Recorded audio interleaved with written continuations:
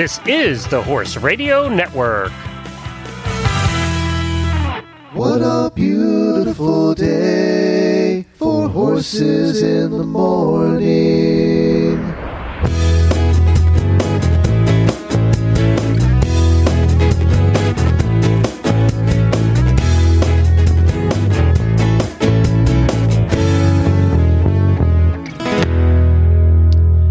Well, good Thursday morning, everybody. I am Glenn the Geek from Ocala, Florida.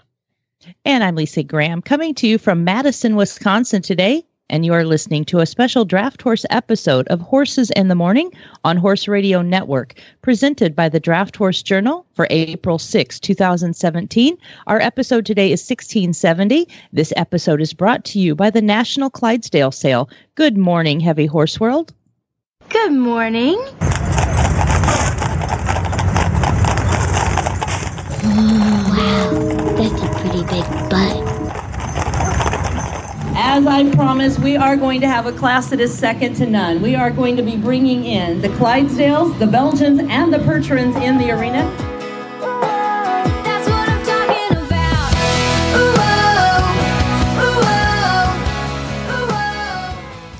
Well, good morning, everybody. Thank you so much for joining us on this Thursday morning in April already. And we have been doing the Draft Horse show now for like 9 months. It does not seem possible. When we were going over our notes this morning, 9 months, and it seems like we get more exciting guests and more enthusiasm each and every show. It does, and it's one of my favorite shows to do every month because I'm, me, I just love draft horses. So, for me, it's a personal fun thing to do too. Draft horses and ponies. Now, the only thing we haven't done yet, I don't have a pony show. We need a pony show on the network. Then we'll have both extremes covered. The big and we'll the go little. from high to exactly. Or minis. And, I guess we need a mini show to get really into the other extreme, though, don't we? I do some mini shows. So I know Iowa State Fair, one of our sponsors today, has an extremely large miniature show. So really? maybe you and Jennifer can come out to Des Moines and watch it. It must be funny seeing the draft and the mini side by side. They compete together on each really? side of the arena. Oh yeah. Oh, that must be quite funny. A show. And I think last year there was almost 100 of them. So yeah, it's a huge miniature show. So I don't know how we diverse to that. I don't know either. But do some of the draft horses just look at them like they're evil creatures? They do. And believe it or not, a lot of times if a junior is showing one of the miniatures and it gets away and it runs over on the draft horse side, everybody it's kind of funny because the draft horses just kind of turn their heads down and look at him like, what are you doing on my side of the arena? And what exactly are you again? Yeah. We sold our second Percheron. He ended up going to retire at a farm north of us, and we went to visit him the one time. And he had developed a little, not much larger than a mini friend, and they became best friends. And this little guy would walk under his legs, but they were inseparable. Those two, the little mini and the 18.5 hand Percheron. Yeah. We kind of have that at our house. We have some miniature donkeys, and they're good security guards for us out there. We have coyotes. Oh yeah, they'll keep them away. And the donkeys are really good with keeping the coyotes away. But they're the same thing. They're right underneath. In fact, yesterday I saw them out in the round. Oh, did we lose you? Let's hope not, Lisa. Oh no, Lisa, we had such a good connection. She's staying at a hotel, and now she's completely gone. Poor Lisa, she cannot win. She cannot win. They assured her she would have excellent internet. Yes, they did, but we're gonna try and get Lisa back here. They lied. I know. This is why we always end up with Lisa on her phone. It is one of the disadvantages of doing. But why? What? It's one of the disadvantages of doing podcasts with horse people.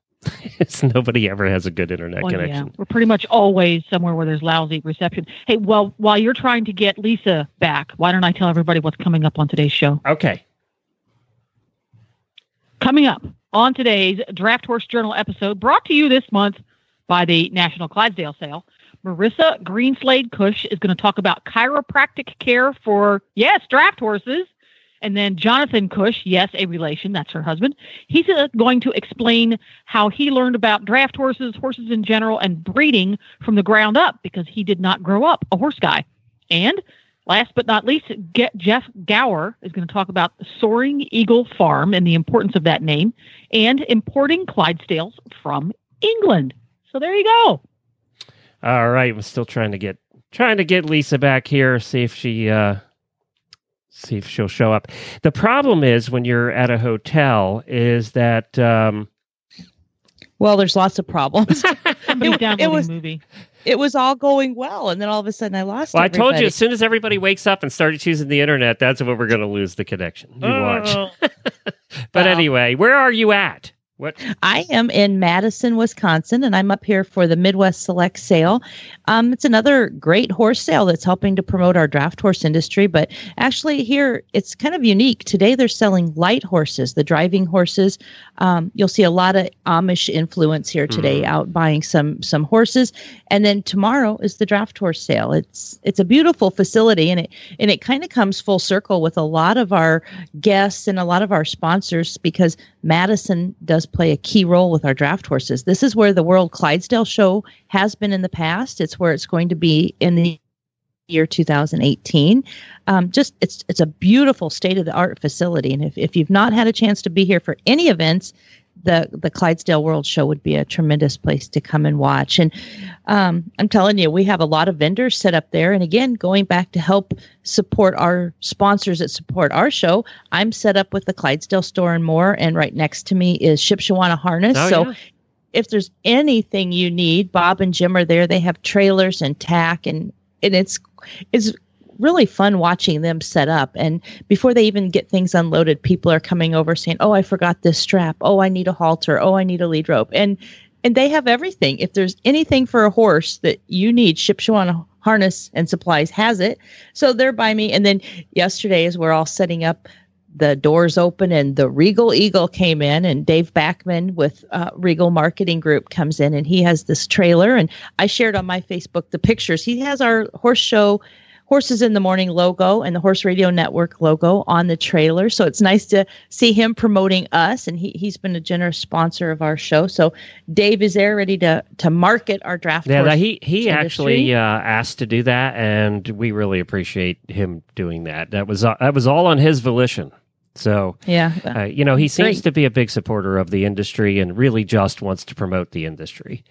Well, I told you, he pulls in with his semi, and we kind of call it the Regal Eagle. And so as soon as he come in and set his parking brake, everybody was like, the Eagle has landed. He's here. So it's. Well, I told him one of these days we're going to be in a place where we can actually do a show from his trailer. One of these days. That would be awesome. But I hear you got to see some of our gentle giants up close and personal. Yeah, there were a couple of them. There was a team that was out it was the Express team, Express Clydesdales, and they were at Live Oak International this year. So I got to see them and visited with them for a little bit. And of course, what's interesting about Live Oak is they have a very fancy stadium set up with a grass it's not sand, it's grass. And they have a jumping course that, they get big. They get 100, 200, $50,000 classes. So they already have the jump set up ready for the afternoon class. And these guys come out and they weave in between the jumps. So that's interesting. How did the grass look? They have really good turf there at Live Oak. But let me tell you, it is interesting seeing him weave in and out with his six, in and out of those jumps. That it's tight quarters. Right. Oh, that's funny. But I think there'd be really a big hit down there. Those people getting to see the 6-horse hitch and seeing the whole process, harnessing up and then coming through. And like you said, watch. Let me tell you, they come watch. There's nothing like watching a 6-horse hitch get ready, and especially with Express, everything is first class, and it's all done very smoothly, and they put on a great performance. So that was kind of neat. I was hoping to see you up trying to hold the lines of the 6. No, he wouldn't let me. I asked, but for some reason he just wouldn't let me. He must have heard of your He's driving a smart man. experience, right? Well, there were a lot of jumps in the arena, so there's that little problem. And they did almost take out a set of jumps at one point, and I don't know if the horses spooked to the left or right, but they got real close to taking out a set. Wow, that's funny. I remember years and years ago showing Clydesdales at the Florida State Fair, and we showed on the kind of the same thing. It was set up for the light horses, and in the ladies' cart class, I remember I had to go around water hazards. And I'm always thinking, we're normally in an arena that's got a nice footing, but here we're on this grass lot and there's water hazards. You were almost doing a CDE right there. Yeah. And I just didn't know it. Yeah, it was fun. Nothing like showing horses in Florida. Nothing like it. In the winter. At any time. In the summer, it's a little warm.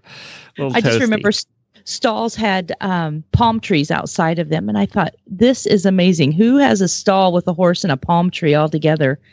So, yeah, little nicer than some of the fairs we get up here where the humidity hits like 110 during the summer. So, yeah. Now this sale you're at now, so you said it has both. We've actually bought a couple of horses. We used to live in Lancaster County, and they had one auction that was pretty much exclusively Amish, and I was shocked at their Saturday horses. They're really nice driving horses that, not the everyday station wagons, but the fancy ones. When they would buy their fancy ones, they were spending $20,000-$30,000 on these fancy driving horses. And again, that was Sunday go to church horses, not Tuesday go to the market horses. Well, we were watching the preview yesterday, and the movement on these horses and behind it, they literally float. And this was just letting people running them up and down the aisles, just trying to show them off a little bit. And I thought, oh my gosh, if we could influence our draft horses with some of that, it would be amazing. Because I'd never been up close to watch this kind of driving horse sale. So it starts this morning. So it'd be interesting to see what the prices how their numbers are. Yeah. Yeah. And of course they pay cash most of the time. So, they're there with their wads in their pockets. And I hope they stop by the Clydesdale store and more than the first Hackney I ever had. What we got from one of those Amish sales actually was a Hackney Roadster pony. And that's the first one we bought, was at one of those Amish sales. And it was an interesting experience because they were giving away steak dinners. Every time you bought a horse, you got a steak dinner that they were making right there. Well, I had to buy a second pony because Jennifer was hungry. So hook, line, and sinker. Yeah. We're going to talk with Randy. Randy's kind of in charge of working with this show. And we're going to talk to him later on and have him as one of our guests in the future to find out, like they call this the select sale. So I kind of tried to preview him a little bit yesterday, and he says, we just want to be a little picky. We don't want a big number. We want quality, not quantity, to come to our sale. And I think there's about 100 head that are going to sell tomorrow. So it'll be interesting. All the markets have been up. The Topeka livestock sale in Indiana, the numbers were high. And Waverly, Iowa, if you had any kind of team of horses, the numbers are almost off the charts. So the horse market is really good out there, and I'm anticipating tomorrow a lot of breeding horses. And actually yesterday I was watching, a lot of the hitch people are here. They probably have a spot to fill in their hitch, and they come here. This is one of the last sales of our season, so they're coming here to kind of find that last horse that they need. So I'm anticipating a good sale. Terrific. Well, speaking about good sales, there's another one coming up. It's the 2017 National Clydesdale Sale. And by the way, Lisa, I wanted to say, if we lose you again and I can't get you back, have your cell handy and I'll just call your cell. It's right here. Okay, good. The National Clydesdale Sale isn't just another auction, it's a world-class event. It is the largest offering of Clydesdales anywhere on the planet.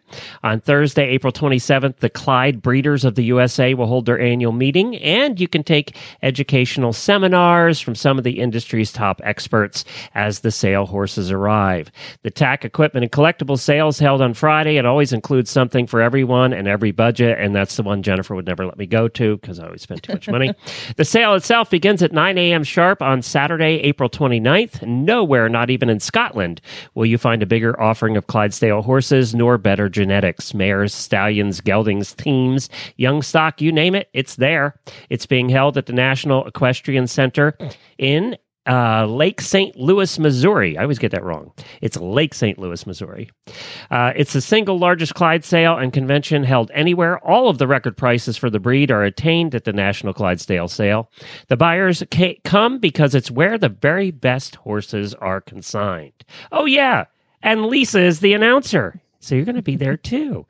I'll be there. For more information and a schedule of events, visit the Clyde Breeders of the USA website at ClydesUSA.com. That's Clydes with an S, USA.com. And for questions about consignments, visit ClydesUSA.com. All coming up. Well, we have our first guest ready. We do, and I'm excited today to have a young lady that I've known for a lot of years in our draft horse industry. We're going to be welcoming Marissa Greenslade-Cush. She is an equine chiropractor, but she is so much more in our industry. So we'd like to welcome you, Marissa. Hello, Lisa. Hi, Glenn. Hi. Well, we're gonna go back in time, Marissa. The first time that I think I ever remember seeing you at a show, you come in with a dapple gray Percheron, just driving in the ladies' cart class like you were going for the gusto. And I instantly thought to myself, my God, she's beautiful. She's talented. Where did she come from? And then when I got to meet you and got to know you over the years, I'm like, my gosh, she is one of the most well-rounded horsewomen that we have in our industry right now. And so we don't want to talk all about that. We want to hear about how you're making a living in our draft horse industry, because you are very educated and you're working hard with a lot of the horses in our industry. So tell us a little bit about how you became or why you became a vet tech and what you're doing now to help the horses in your area. Well, first of all, thank you for that, Lisa. That's very kind of you. I initially wanted something to do with the draft horse industry, and there aren't a ton of top lady drivers, if you will, in this business that are, successful as the top person at the hitch. Right. Because of that, I thought, well, I'll go into vet technician. And then from there, I was actually working for a vet, and he recommended me going into chiropractic. Which at that time, early 2000s, there weren't many equine chiropractors around. Not alone a woman doing it. That wanted to work. Exactly. And then let alone working on draft horses of all things. That was my question. Are you like 7 foot tall and weigh about 350 pounds? How the heck do you do chiropractic on a draft horse? Do they put you from a winch from the ceiling, or they hang the horse up? How exactly does that work? No. And a very common question I get is that it doesn't necessarily. I don't ask them to lay down.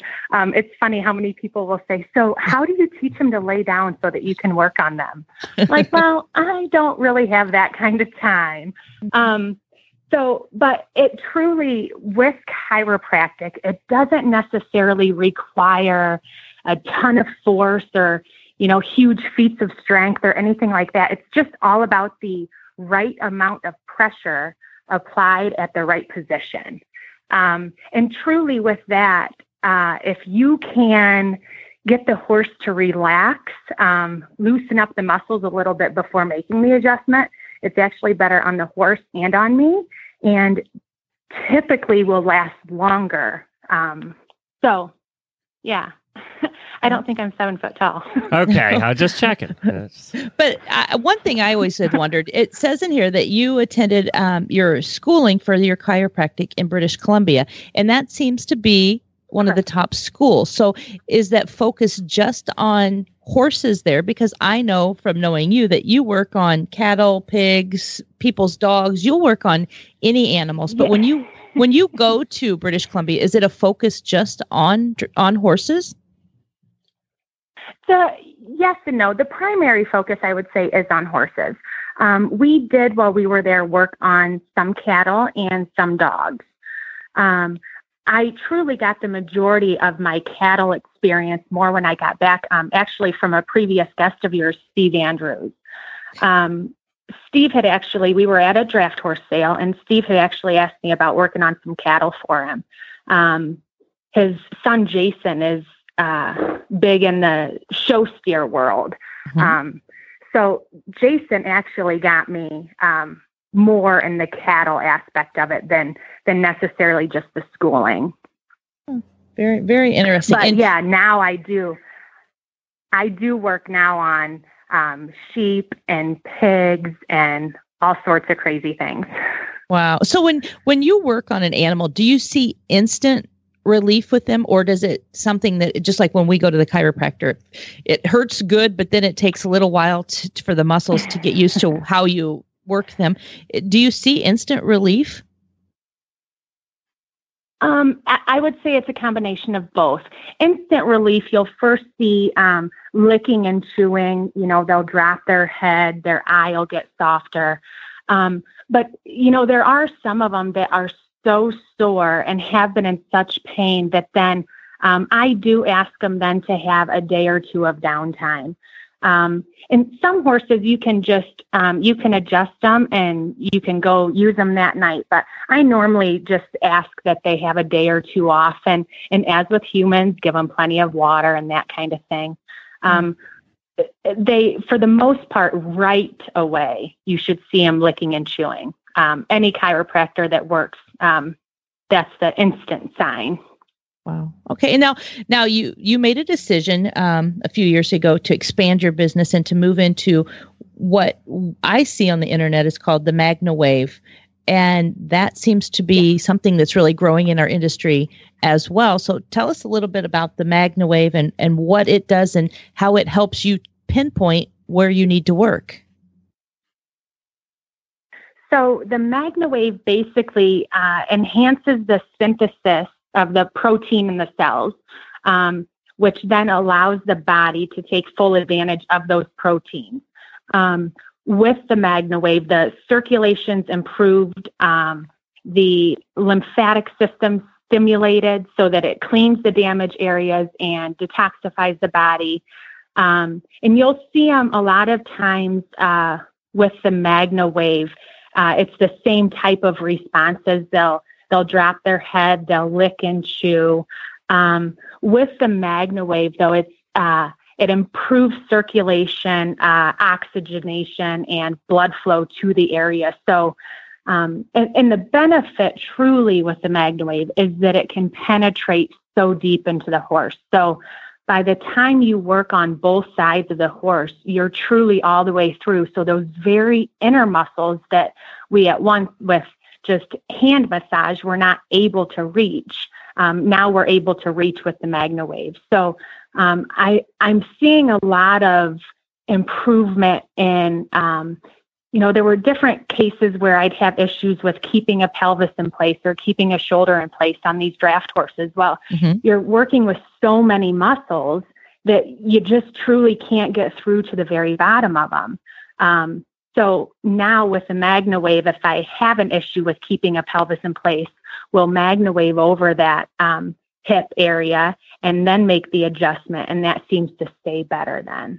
Right. And now I know that there has to be a cost to this, and this is how you make your living. But how do you convince Farmer Brown down the road that this is going to help? Because again, you're fighting a battle. Number one, you're a female. You're going to come in and say, I'm going to treat your horse with a chiropractor. And you're probably dealing with a person who's never been to a chiropractor. So how do you explain to them that this is going to work and it's going to, I'm a believer because I've seen it, but I think there's probably a lot of skeptics out there. And I just wondered how you say, do you ever go in and say, let's make a deal. I'll do this. If it helps, then you pay me, or let me prove to you that I can fix your horse.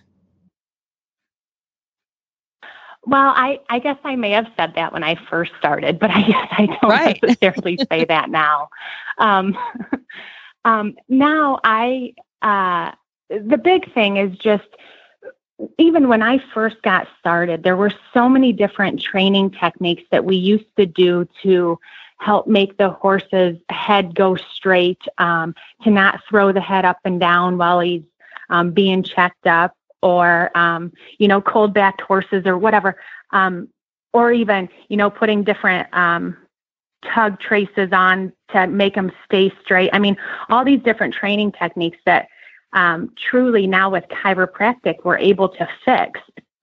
So then it just becomes, why not take that, do that payment one time and get it taken care of, and to have a happier horse.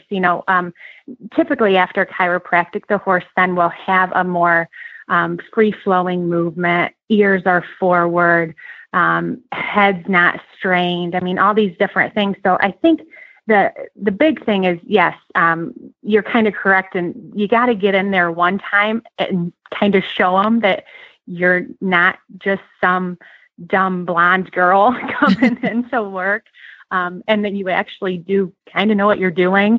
But I see a lot of different signs with just in draft horses. The head checking is a big issue, and then as far as movement wise, front legs, one leg coming up higher than the other. Which, in the draft horse world, a lot of people tend to focus on the front half of the body, and they don't necessarily worry about the back half.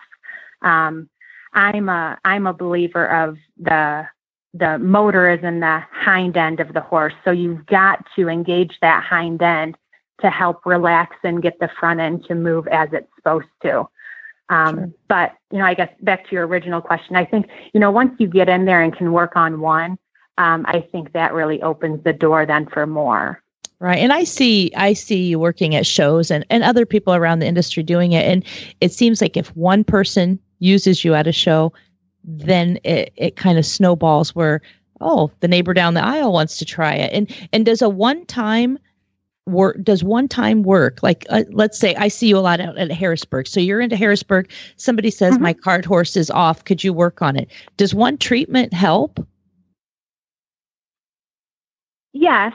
And it, at shows, it's kind of a back and forth situation. If I know going into a show, if I've already been asked prior to the show to work on horses, I will try to do them the day that we all move in. And that way they at least have overnight to relax and figure some things out. But at shows, when I typically will work on them, then I'll have them take them for, even just a quick walk, just to help the horse relax and figure out things are different before they go into the ring. Sure. There are situations where it's just, you don't have that kind of time. But I will say with the Magna Wave now, even at Indiana this year, I was working on a gelding for a guy right before they literally started grooming the horse to put harness on as I was still Magna Waving him. Oh my. So that's kind of the difference. Yeah. They ended up winning. So it was kind of a big deal. But yeah, take all that credit. It was your fault. Thank you. Exactly. But that's kind of the thing, is that with Magna Wave, there's no downtime. You can use them right away. With chiropractic, I always recommend, a little bit of downtime anyway. Sure. Well, I'm going to jump ahead in our program a little bit and say that we are, for the first time, Glenn, going to have a husband and wife team as our guest today. And so Marissa is married to Jonathan. And so we got to know, does Jonathan, does he get a lot of massages with his show horses? Because, that was a benefit of getting married. Well, the horses, I would say, get way more than he does. I was just going to ask that. I was going to say, the heck with the horses. Does he get any special benefits? Well, the Magna Wave is people often ask him that. But. Yeah, and you can use the Magna Wave on humans too, right? I see it set up at different shows, and they have it on people. So see, he's at a win-win right now. Yeah, well, let's see what he says. I will say with the Magna Wave, yeah. Well, I will say with the Magna Wave, this is one of the first inventions out there that actually go from equine to human. And there's so many different trials and stuff out there for FDA approval and that kind of thing. But typically a lot of the stuff that we have go from human side to horse side. So this is one of the few machines out there that actually started in the equine world, but yes, now is used on humans. And I think that Jonathan probably gets a little bit more, use out of that than me hand massaging. Well, we're going to ask him, you know that. But, well, it's been awesome talking to you, because I want people, like I said, I know there's always lots of skeptics that chiropractic doesn't work on humans, and then some believe it does. So it's exciting to have you. And I have to say, Glenn, there are several young ladies out there doing it in our draft horse industry right now. So it's something that's beneficial for the horse, and keeps, like Marissa, she is a very talented horsewoman, but it keeps her in the business, and she's helping as well. So Marissa, give a shout out if people are interested. I know you travel to shows all over, but you're located in Ohio. If people want to get a hold of you and talk to you, how can they find you? So I have a page on Facebook that you can like, Marissa Greenslade. And then I am on Facebook, then you can friend request me as well. And if you also go to the MagnaWave website, there are different practitioners. You can go to your area and they will pull up a specific practitioner in your area that's closer. But obviously, if anyone has any questions or anything, don't hesitate. I'm more than happy to try to answer them and get you in touch with someone in your area. I do, like you said, there are multiple chiropractors out there now that, depending on the state that you're in and that kind of thing, I would be able to hook you up with and get you on the right path. But obviously, any questions or anything, let me know, and I'll do what I can to help you out. Wonderful. It's been great talking with you. And like I said, it's always fun to see you in the ring. You do a great job, and it's nice to have you working back and helping horses as well. So we hope you have a great day. All right. Thank you, Lisa. Thank you, Glenn. All right. Take care. All right. You too. Bye-bye, Marissa. Well, we're going to talk about some of the upcoming state fairs. And I'll tell you, Glenn, it is state fair season. I started getting contracts for announcing back in January. So before we know it, it's going to be fair time. And one of the best fairs around is the Iowa State Fair. Again, spring is upon us, and it's time to start thinking about the summer horse show season. The Iowa State Fair has a long history and a great tradition of horses. For over 160 years, horses have been a vital part of this world-renowned event. Management and staff at the Iowa State Fair would love to have you be a part of their grand tradition. If you've been there, you will know that crowds line the streets to see the draft horses as they enter the beautiful Jacobson Exhibition Center. The sound of steel-shod hoofs on the pavement and the jingle of the harness are often listed as the fairgoers' favorite memories. The atmosphere is electric during the 7 days of the Iowa State Fair draft horse shows. We are going to be hosting 2 national shows at Iowa State Fair this year, the National Percheron Show and the National Shires Show, all going to be home in Des Moines. And we're also going to show the versatility with the farm teams. They kick things off at 8 a.m. on August 11th with log skidding, obstacle courses, antique vehicle competitions, feed team races, and a barnyard horse pull. Belgains and Shires follow from August 13th through the 15th with halter, hitch, and youth competitions. And then the Clydesdales and Percherons round out the schedule from August 17th through the 20th. We will have over 1,000 horses of all breeds to be on the fairgrounds during the 11-day event. They always say that nothing compares to Iowa State Fair, and that truly is their logo, and it is the truth. Premium books are going to be available online at www.iowastatefair.org. Entries are due July 1st, but if you are coming just to watch the show, book your hotels, make the trip to Des Moines. It is a first-class facility, and again, they are proud to host 2 nationals this year, the National Shire Show and the National Percheron Show, where all our national champions will be crowned. Show management would love to answer any of your questions, and they can be reached on the internet at you can email them at horse@iowastatefair.org.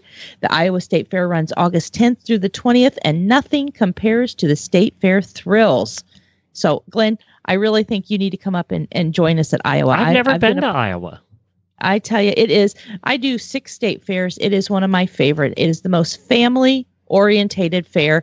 Pauline, Nate, Harper, and their crew, they do an excellent job of getting the horses in and out. And, you know, when we talk about a state fair hosting 2 national shows, they're lucky that there's a few days break in between. Because are you not the size of a draft horse going all this food at state fairs all the time? Well, have You must have a lot of self-control there, Lisa, because I'm not sure I would. You never get out of the arena when you're announcing, and like at Iowa.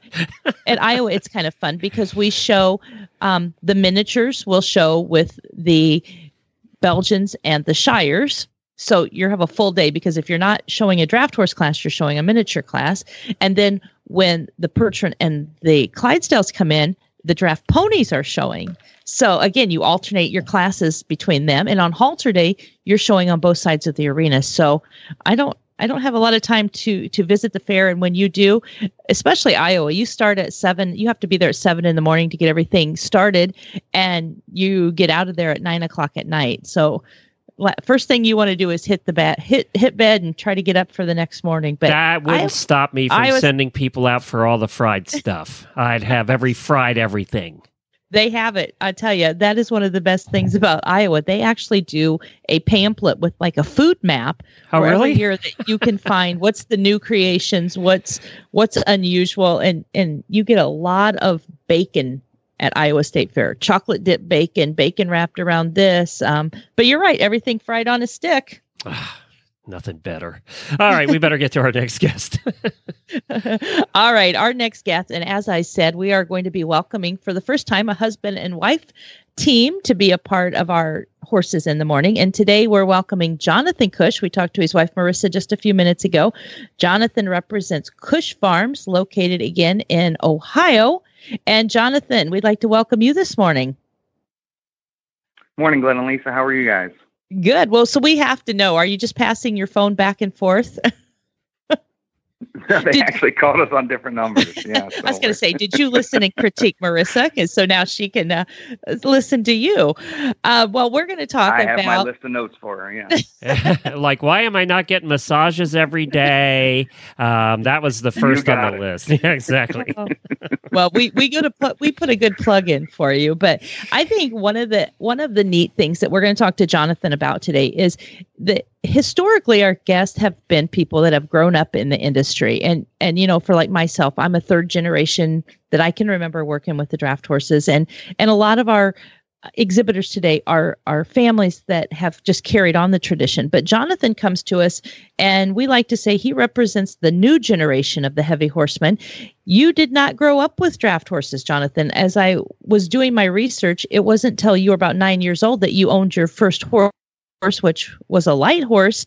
But you have quickly skyrocketed into our Belgian industry and been at the top of the game. And that's quite interesting. So I'd like you to tell us a little bit about what made you want to get involved with the Gentle Giants. If you started with a pony, how did you progress into the Belgians? Well, first of all, thanks for the compliments.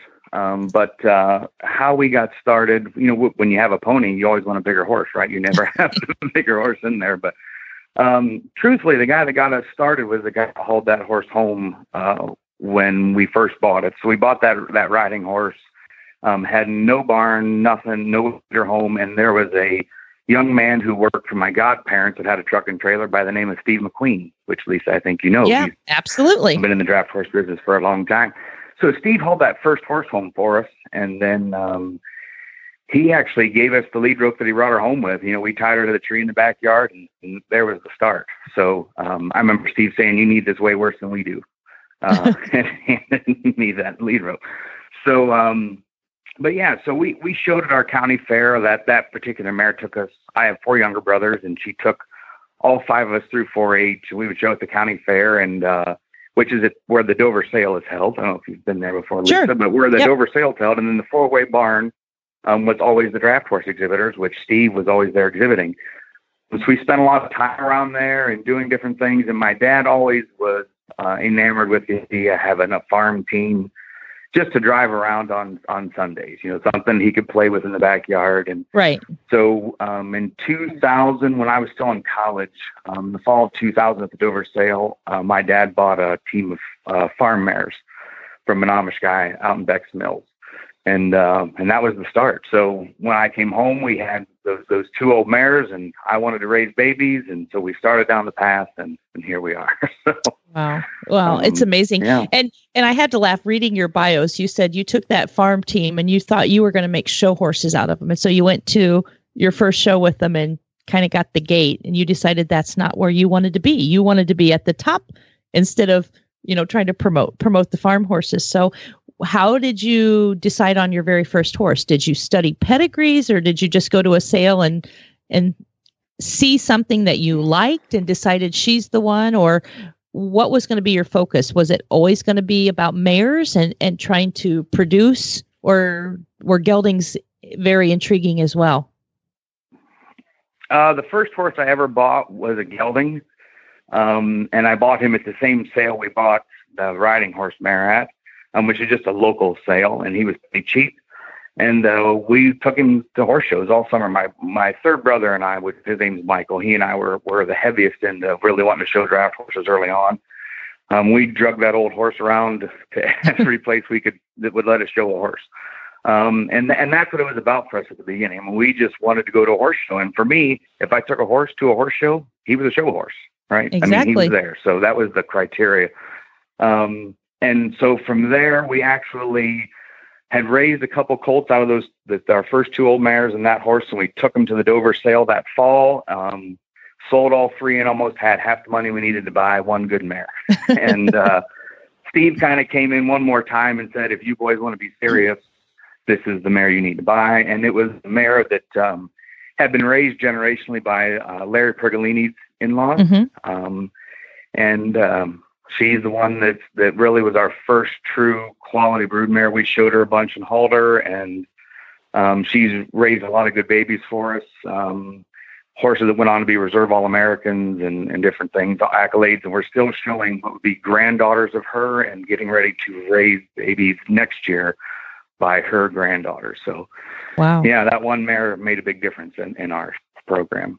Well, and I want to quickly talk about a stallion that's made a kind of a difference in your breeding program. Last episode, we talked about the Gordyville horse sale and the El Valley Double Powerball horse that went through and sold for $90,000. You have a great connection to this horse. Tell us about that horse as a baby. He was a lot like he is right now. Powerful, as a amazing. baby, he was. Yeah. He was big, he was powerful, he was extremely intelligent. And one rare feature about this horse for most stallions, I think, is he was extremely kind. My wife is still not overly happy with me that the horse still isn't in our barn. I mean, I think she would hug him every morning when she did chores. He was just that kind of colt. Yeah, we ended up buying $90,000 cures that quickly. Just saying. Yeah, I'll let you talk to her.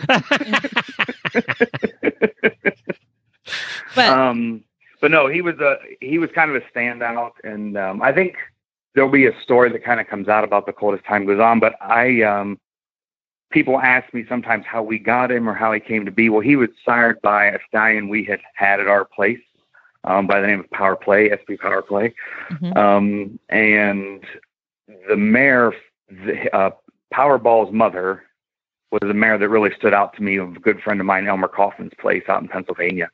And Elmer had called me and asked me, he had thought about breeding a mare to Power Play and wanted to know what mare I thought would nick with the horse. And I'm not here to say I knew what was going, I would never predicted what happened, but I really liked his mother. And that's a big focus of ours in the breeding end of things. And so we picked out the mare, and Elmer said, there's only one problem. She's, had a tear in her cervix, having a big foal some time ago. We can't get her in foal. We've tried. And I said, well, I'm willing to try some more, Elmer. So we continued, and 2 years later, wouldn't you know, out pops Powerball.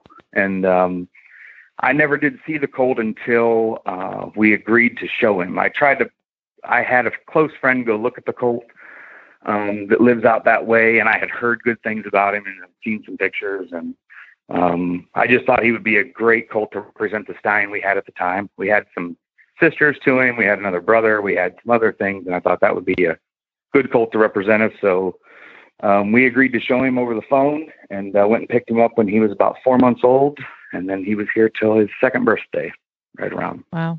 So were you able to get a front row spot to watch him sell at Gordyville? I couldn't. And not because I couldn't battle through the people.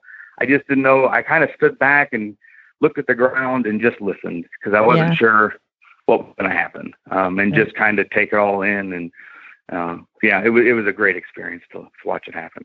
Well, that's something that, of course, it's going to go down in our history because he is the third selling highest horse ever at a draft horse public auction. So it's going to go down in history. But you having that connection to the, I remember watching you show him. I saw you showing him at different events and just knowing that you had a little play in helping to advise that breeder on what mares. And that was one of the questions that I wanted to talk to you about too.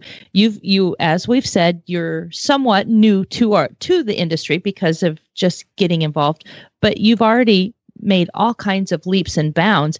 When you're thinking about breeding, and I know from talking to Marissa and you that you enjoy the breeding and having the foals, that's your part. How do you pick and place your stallions and your mares? How do you decide who's going to be a good cross? And is that something that always works out for you? Always works out as no. And that's, I guess if there's one really frustrating part with this is, raising horses and trying to raise that really special one is at best an educated guess. And for me, I just try to be as educated as possible. I heard a guy say one time, and I love this saying, the special ones are special for a reason. If there was a formula to creating these great individuals, we would all do it, but that doesn't exist. So our goal here is to try to create consistency in our program. And for me, it's always about focusing on females. It's pedigree, looking at, and not necessarily what the pedigree is or trying to memorize who sired what or whose mother was what, not memorizing that necessarily, but really having an understanding of what those horses look like, what their parents looked like, what those horses produce themselves. A lot of times we look at studs and say, I like that horse, but if you look at his progeny, it's not necessarily what he is. Some horses give you what they are. Some horses give you what you start with. If you have a terrific mare and you breed, we've found that experience with certain horses. We'll breed a bunch of mares to one stallion and we'll see the mothers come out more than we will the stallion. And the inverse is also true. Some horses are more dominant. So I try to really study what is giving me what my mares tend to produce, what those stallions try to produce, and try to make those things work together. I try to start with my brood mares being a very strong foundation, and then just trying to tweak little bits as we go on. For me, there's a saying in the draft horse industry you hear a lot of times. People say, "Oh, she's good enough to be a brood mare," and that saying tends to infuriate me a little bit. To me, at our place, the brood mare is the highest honor. Like, to get to that point, for us to say, yes, you are good enough to raise babies here. It takes a lot for me. People say I may be overcritical, but that to me is where the magic happens. So right. And one thing that I'm kind of finding in the mare hitches are very dominating out there right now. And sometimes I think it's kind of sad to see some of these powerful big mares out there that are now hitch mares instead of brood mares.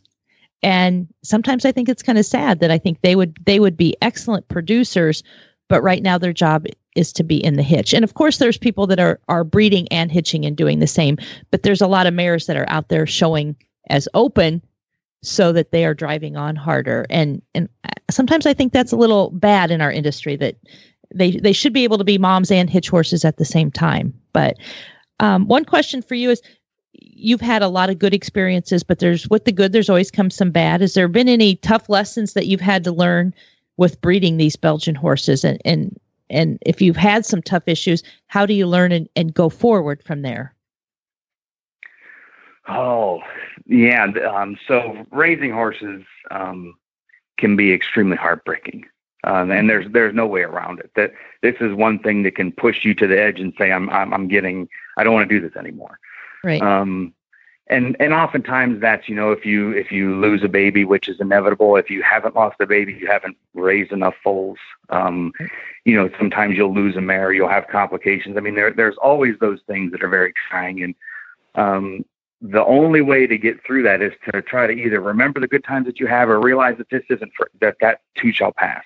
Yeah. There are years when everything goes right and you'll have 7 babies in a row and they're beautiful and they're pretty and they get up and they nurse and everything goes great.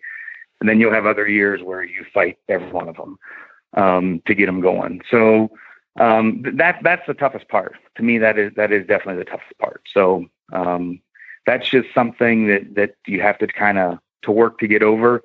There was a commercial back, it was during one of the Super Bowls. It was entitled "So God Made a Farmer." You remember going through that? And then there was that was a good commercial. A portion of that. And the guy in there says, "I need a guy to wait 11 months, raise the baby, watch it die, dry his eye, and say maybe next year." Right. Right. That's tough. That is tough. And so it's not for the faint of heart, that's for sure. But the rewards of raising babies to me are far in excess of the heartaches you may encounter. Sure. Well, we have enjoyed talking with you. And in our final comments, we want to always involve all of our sponsors. You and Marissa are part of the Regal Marketing Group, and I'm here at the sale this week, and Dave and the marketing group have pulled in. They're a great way to promote our industry, and you're involved with them as well? Yeah, absolutely. So when we first got started, one of the things that we did, as far as, you asked me what we did to get, when we picked out horses, we went to a lot of horse shows without horses. We went around and looked and tried to see what we wanted to do, how we wanted to be represented.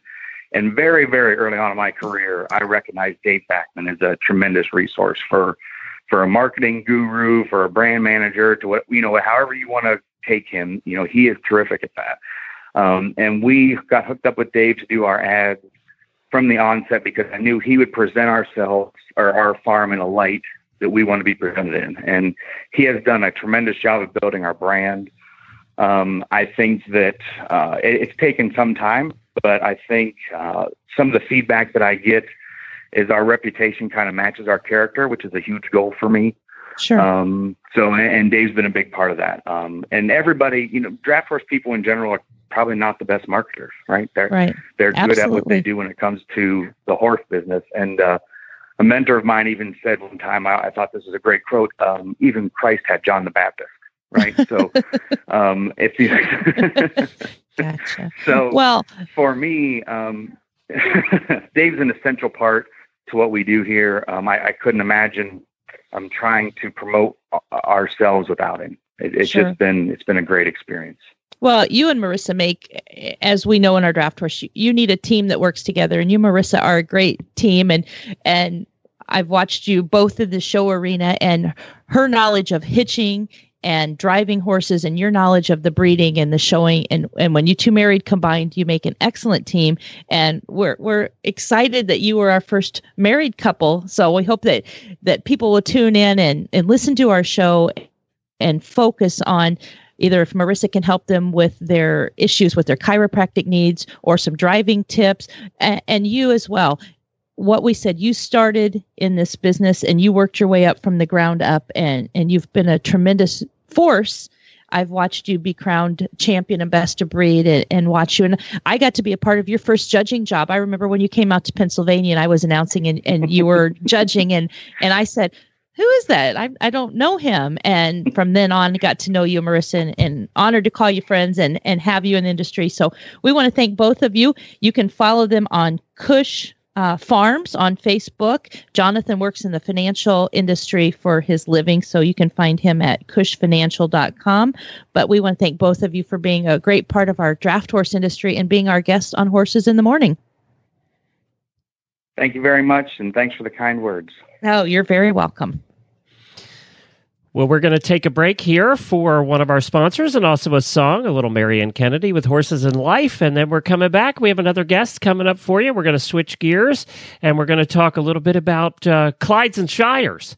Absolutely. All the hairy ones coming up in just a minute. But first, we have to hear from Penwoods Equine.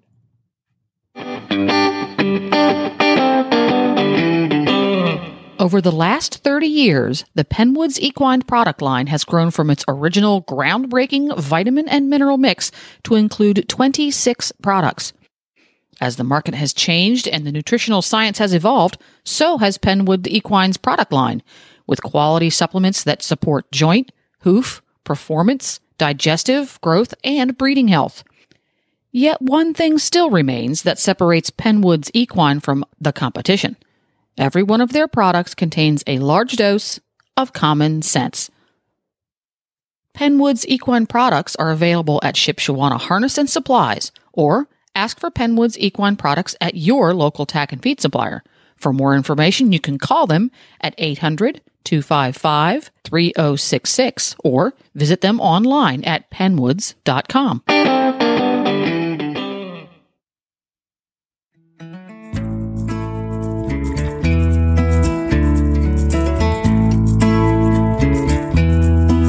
Horses in life, it's all the same to me.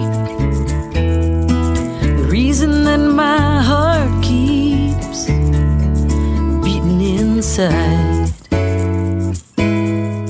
Horses in life, this passion was born at birth. Until my last day on earth, it'll be life.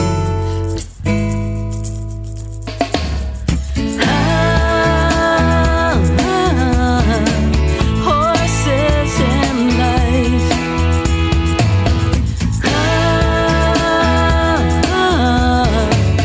Horses and life. I found the treasure chest. You can have all the rest, and just let me ride. Horses and life, just like the air I breathe. This love will be in me till the day that I die.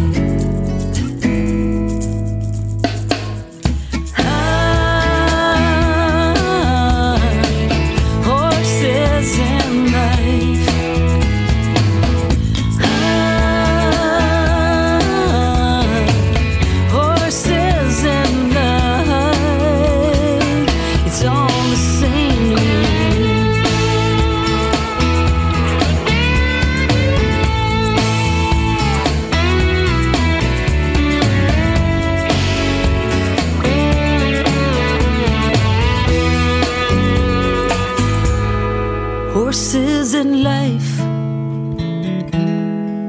I have been blessed with these. It was my destiny. Let this be my legacy.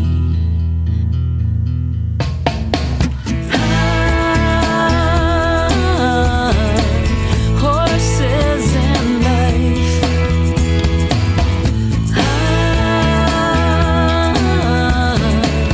Horses in life.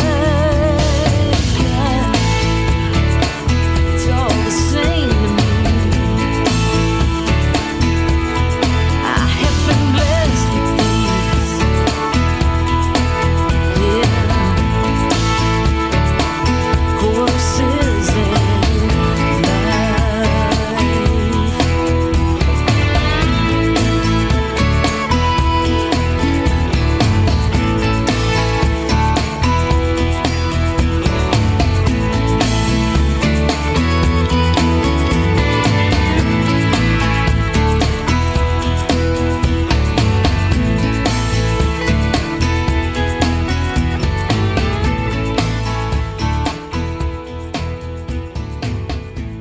Well, that was Marianne Kennedy with Horses in Life. You can find all of her music at mariannekennedy.com. She also has the song about minis. I almost played that today after our conversation. But it's kind of annoying, actually. It's a very annoying song. So I only play it when I'm trying to annoy Jamie or somebody special. But I didn't figure I wanted to annoy you today. So I didn't play. Well, now, you know, you're at a place right now where you're set up with the Clyde store and more. We used to have a tack business, and you know, I know what it's like to load everything in the trailer and go and set it all up and then tear it all down when it's all dusty at the end of the show. I can't imagine taking draft horse stuff and doing that. Well, like I said, I was watching Shipshewana Harness yesterday, and they come in with trailers and roll out the carpet, and Bob's setting things up. It's beautiful. And me, I came with a U-Haul.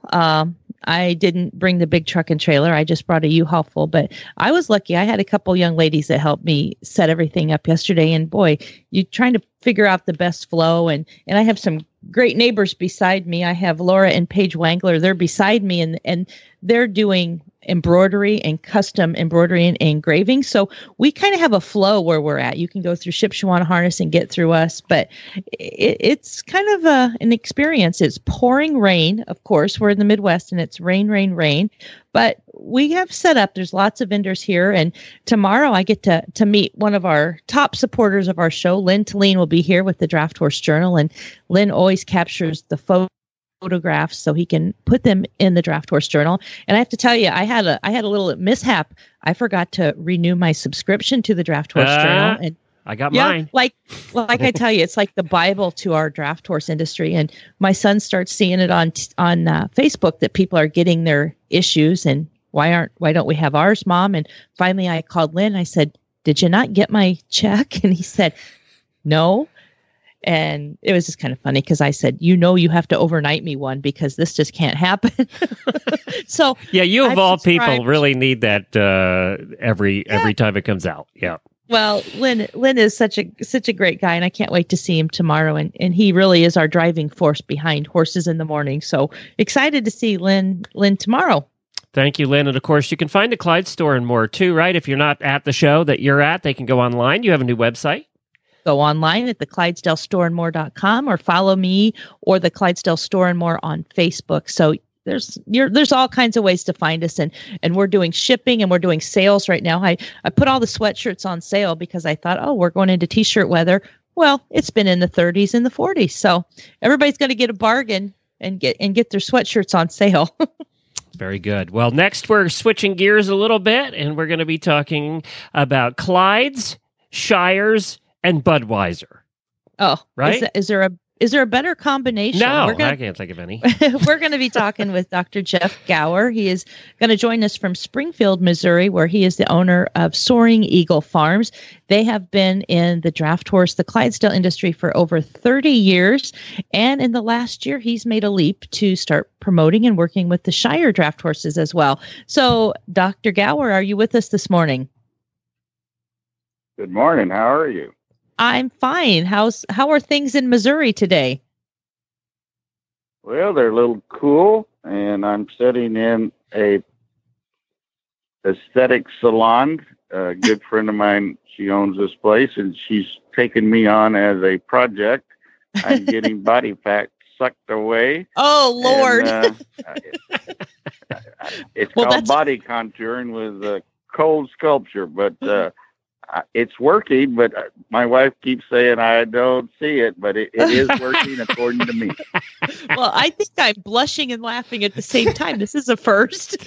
Yeah, that's a first. Well, I've done 6,300 episodes, and this is a first. So, well, we're gonna jump to the horses, and we're gonna go back. And like I said, you have been involved in the draft horse industry for many, many years. You have been a Clydesdale breeder and exhibitor, and I know that when we're at the Clydesdale sale, we're at the Clydesdale events, the Soaring Eagle prefix and your breeding program and your marketing is a vital at all of our events. But tell me a little bit how you got started in the Clydesdale industry, because I know that's a very interesting story. You did not grow up with horses, but now you are one of the largest breeders and the breeding farms in our Clydesdale industry. So tell us a little bit about how Dr. Gower became Soaring Eagle Farms. Well, in 1982, Budweiser came out with a new beer called Budweiser Light.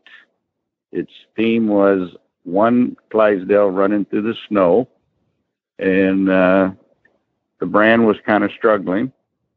And I decided to go to Waterloo, Iowa, which was at that time where the National Sale was held in the last year, and I bought a yearling filly from August A. Bush Jr., and her name was Blueprint Sadie, and she started being the foundation mare of Soaring Eagle, and our beer sales just started to soar. And Bob Guggenauer, who was the brand manager for that brand, called me up and said, I don't know what you're doing, but you're one of the few wholesalers that's got that brand just moving off the charts. So I knew I had hit a You're home doing run. something So right. hence Soaring Absolutely. Eagle Farms. Yeah. And that's when we started. And then a year later, or maybe 2 years later, we bought a second little filly. And Barry Farrell, as well as you know him, was the breeding manager for Budweiser at the time. And he told me one day it'd take me 25 years to get a decent breeding program. And being a hard-headed German that I am, I didn't let that waver me any. I just kept going with my program, and he called me back in 5 years and said I was wrong. Didn't take you 25 years, and it didn't take unlimited funds like I have with Budweiser. You're there, and you're off and running, and I called that phase one of Soaring Eagle Farms. Hey. So do you have a preference? Are you at the point where back then, are you at the point where you decided we're just going to be a broodmare farm, we're just going to produce babies? Or were you starting to watch that Budweiser hitch a little bit more and say, I think I want to get into the hitching industry as well? Or was it more about making the babies, producing the babies that intrigued you? It was about the foaling every spring.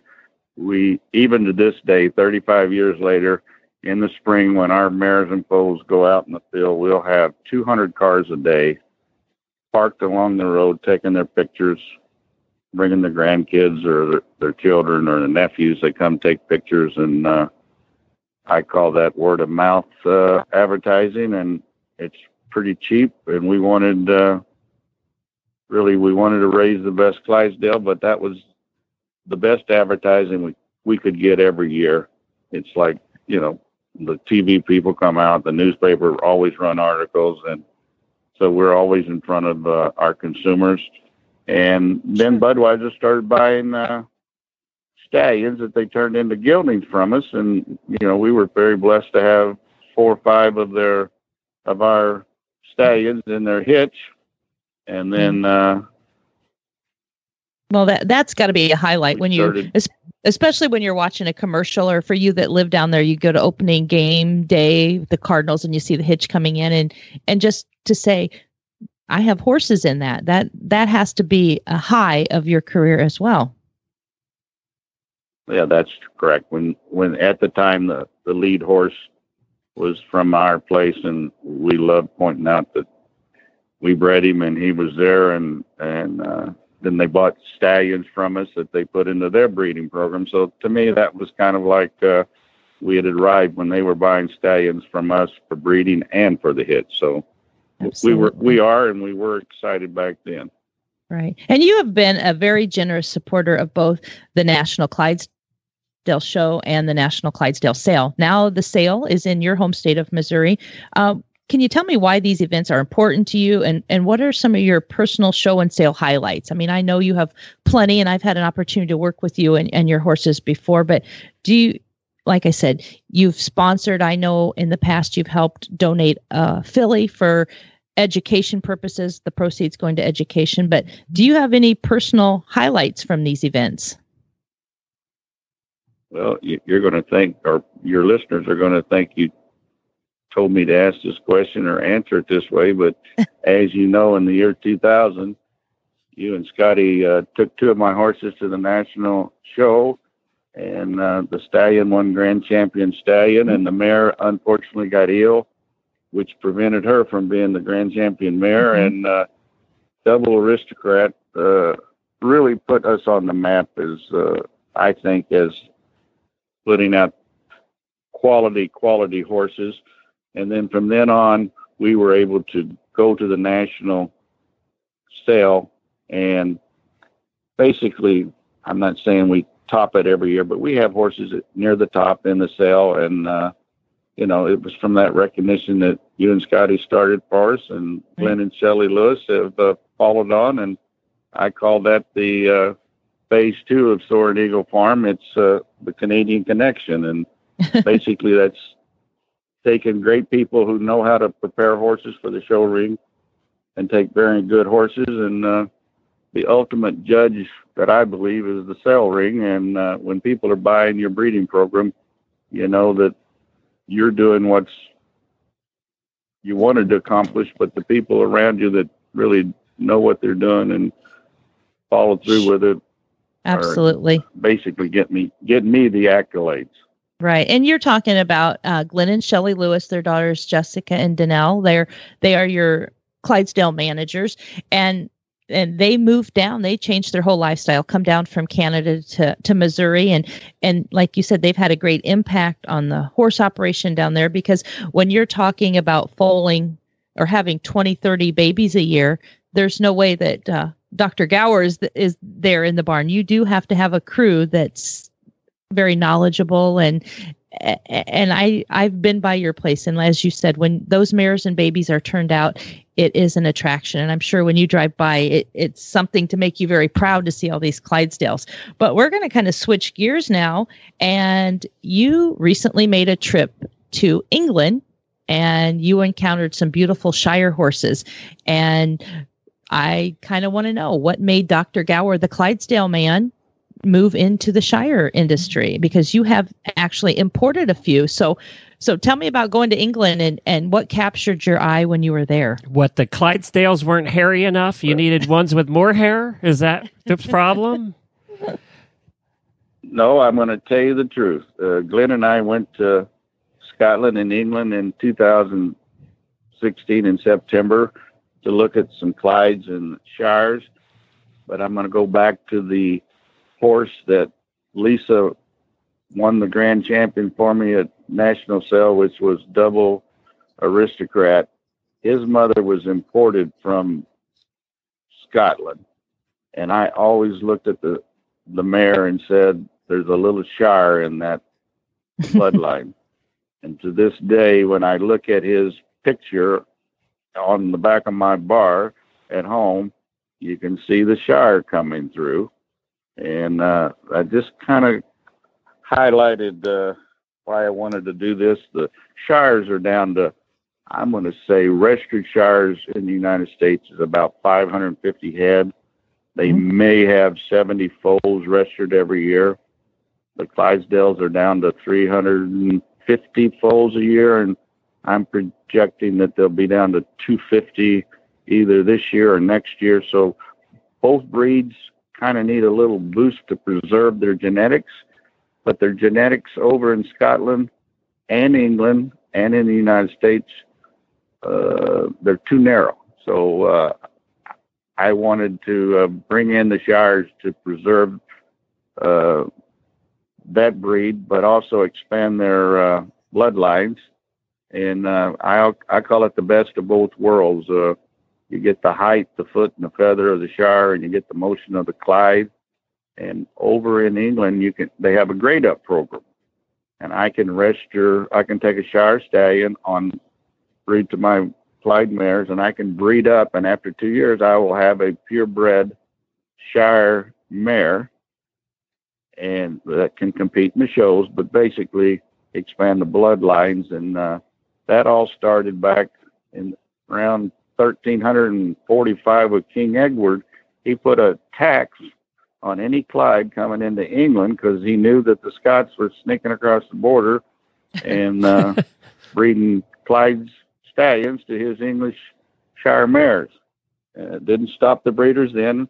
It won't stop the breeders now. One of the associations or both hopefully will have a grading up program, and we will continue to have a preservation of these two great breeds, and we'll expand the bloodlines, and genetic bloodlines do need to be expanded. These two breeds, are they like, I mean, if you take a look at all the draft breeds, these two seem to be, and I could be totally wrong about this, and I'm going to get a lot of email, but they seem to be, from an outsider looking in, two of the closest genetically.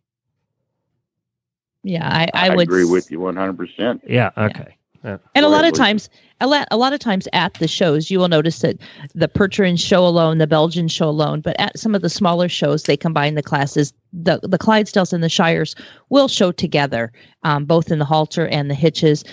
They'll show together because they do have a lot of the common traits. I mean, I guess for the trained breeders, there are the significant differences, but if you're in the crowd watching and you see the feather and the movement, you're going to compare the Shires and the Clydesdales very closely together.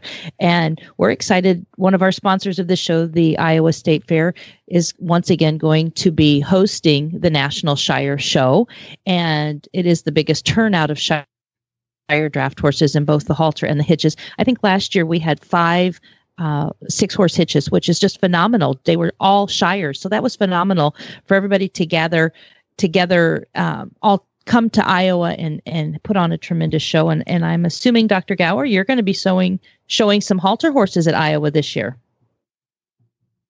Yeah, that's our plan. We've brought in 3 Shire stud coats, and we're going to be taking a 2-year-old stallion and a yearling stallion up there and see what we can do. And these 3 were Hamlet coats, and I have said, and I'm on record saying, that Hamlet was the best looking specimen of a draft horse, whether it's Shire or Clyde. And I'm still saying somewhere back there's a little bit of cross between the Shire and the Clyde, but this horse could move. He was big, he was colored, he had great foot, he had great feather, and I just said I got to have a Hamlet coat. And he had died just prior to us going over to England, and Paul and Matthew Bedford had 3 nice foals there, and we were lucky enough to talk them into selling them to us. Perfect. Well, like I said, you have been a very dominating force in the Clydesdale industry and a big supporter of our Clydesdale organization and the sales and the shows. And now it's nice to have you working with the Shires as well. As you said, very limited numbers of Shires and people importing them. So nice to have you in the business, and I am looking forward to seeing your colts. You'll be joining us at different shows all across the Midwest with Glenn Lewis and his family. But I want to thank you for being a part of our show and for keeping the spotlight on the Clydesdales. I appreciate you including me in this discussion. And if you could see me now, you'd be giggling because I've got a big machine hooked up to me and a monitor. La la la la la la la la la la la. We don't want to hear it. Thank you, Jeff. All right. Well, we hope all the best with what you're doing today, and I'll check in with you later and see how the progress is going. Bye, Jeff. All right. Thank you. All right. Thanks so much. Thank you, Jeff. Bye-bye. Well, Glenn, okay, that's a first. Yeah, that's it's like, and then he wanted to go back to it at the end. It was like, Okay, well, we're going to move into Ship something Shawana's more. going to be so proud that we're going to talk about them right now. We're going to talk about Ship Shawana Harness and Supplies. And like I said, Bob and Jim are here. And there sometimes, and I don't know how to say this nicely, but sometimes you can find equipment and things that are maybe less expensive or, but I just have to say, we have to support our people in our industry that support us. And Ship Shawana Harness supports our industry. Every breed, every time they're asked, they give of it. They sponsor classes, they sponsor shows. They're so involved in our industry. We just hope that everybody supports them. So we're ready to hear from Ship Shawana Harness.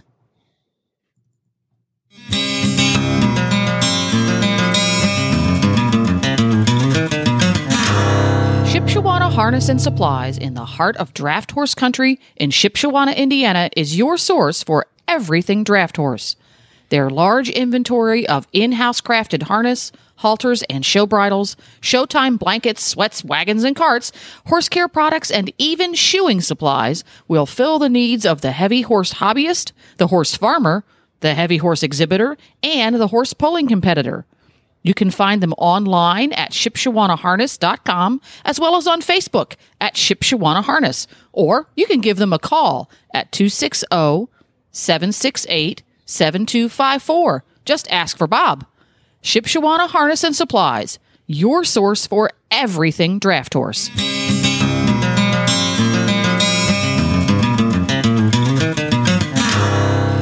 Well, Lisa, before we get into what events are coming up and the schedule, I had a listener question I thought would be a good one to ask you. She wrote to me during the show, and she said she wanted to know. I'm finding it here. Hold on one second. Well, if this has to do with body contouring, I'm not answering. No, it wasn't that.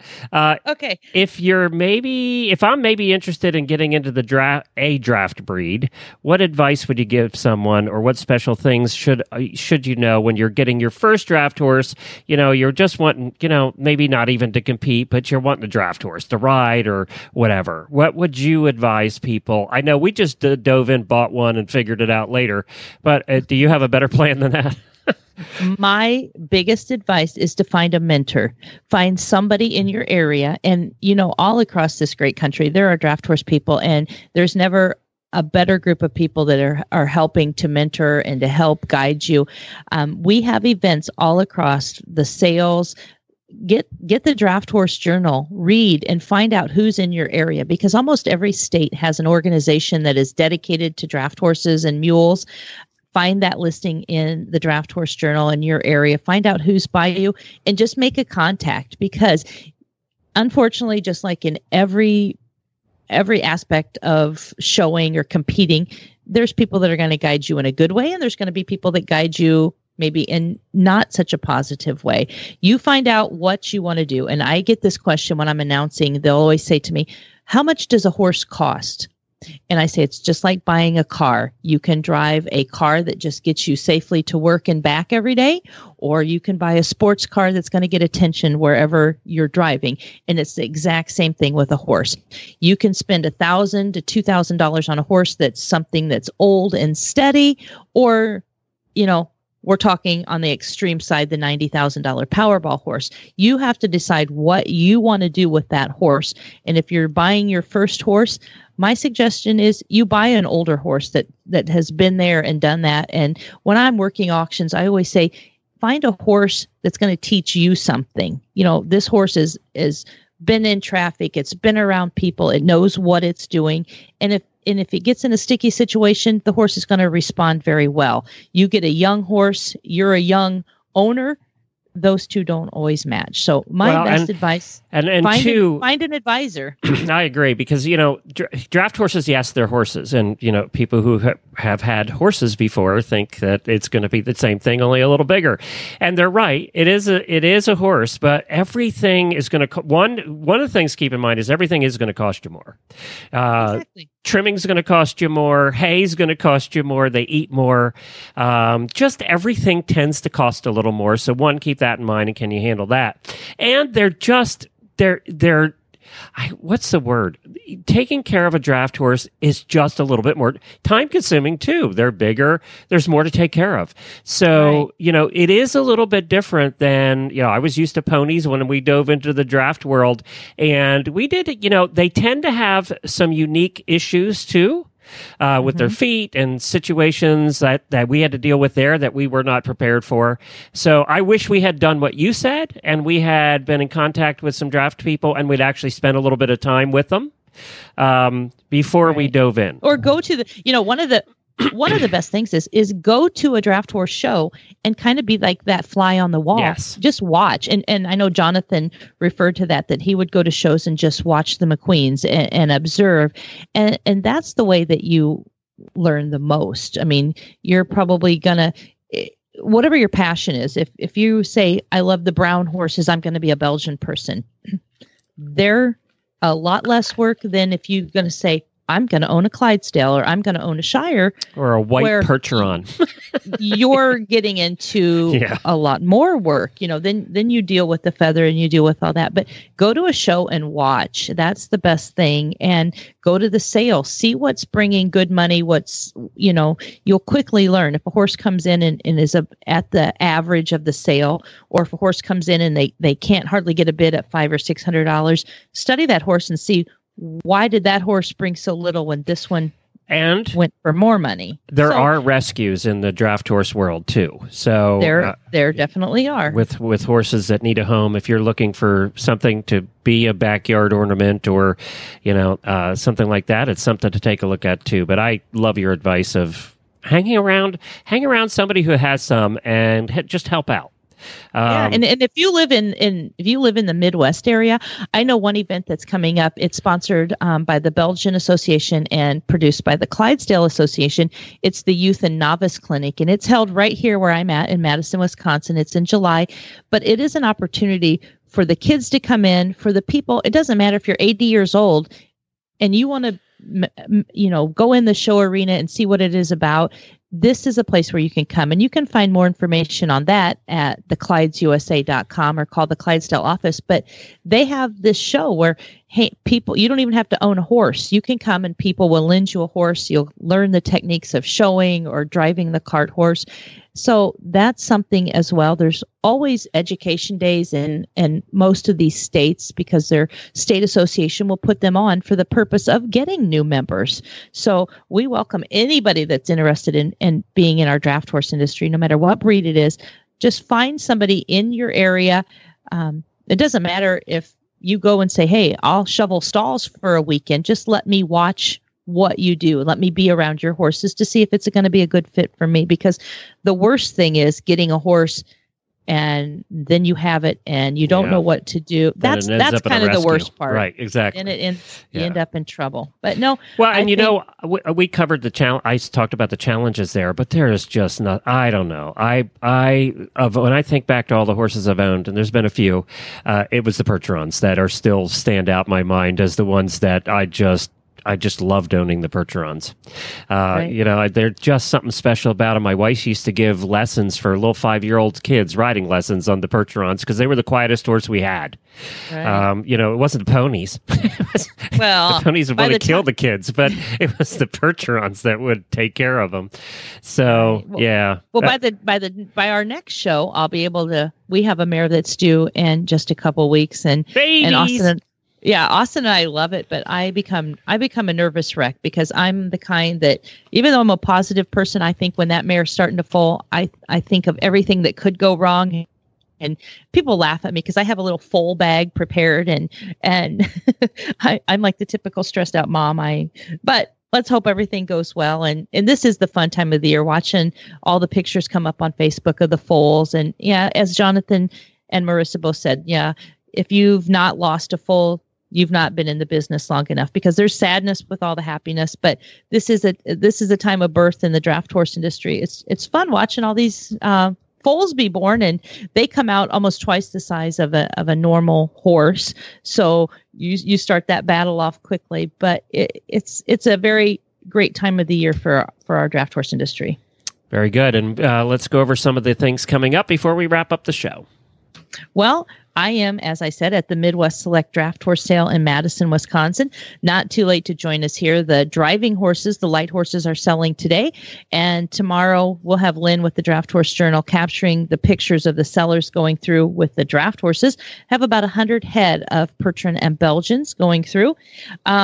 Also going on right now in Columbus, Ohio, is the Equine Affair. That is the Ohio's way of promoting the horse industry. It's done with style and class. It's always a great time in Columbus.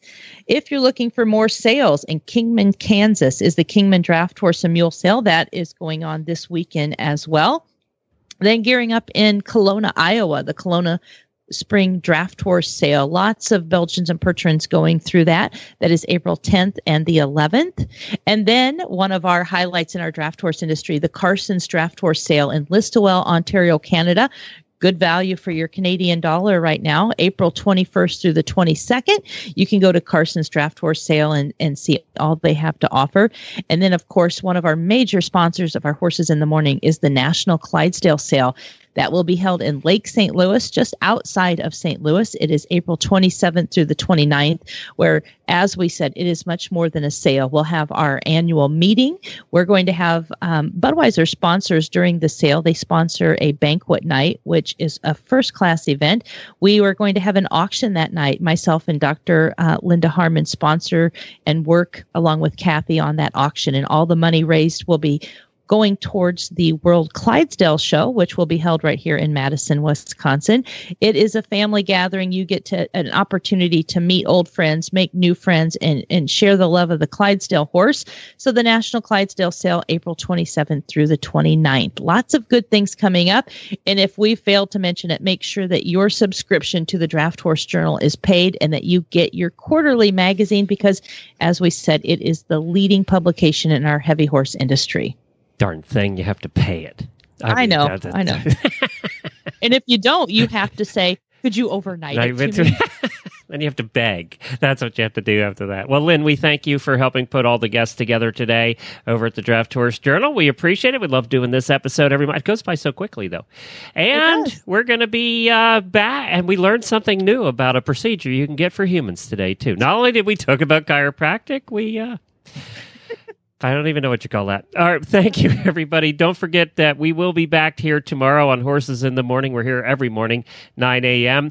We have really bad ads tomorrow, so we'll be doing that. We do that every Friday.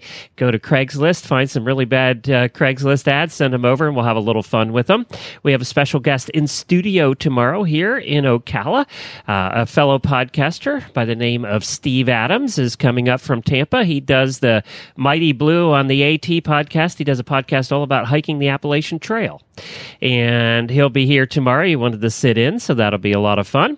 And the easiest way to listen to our shows is our app, iOS or Android. Just search for Horse Radio Network in your app store. Download the app. It's the simplest and easiest way to listen to all the recorded shows. We have 13 different shows we do in the network. Or you can listen live as well. Thanks a bunch, Lisa. Well, thank you. And, we will be posting the direct link on Facebook because a lot of people follow us on Facebook and are asking, how do we listen in? So we just want everybody to know that we'll post today's show soon, but you can go back and listen to all of our 9 episodes of Horses in the Morning with the Draft Horses. Sounds good. Take care. Alrighty. Bye-bye.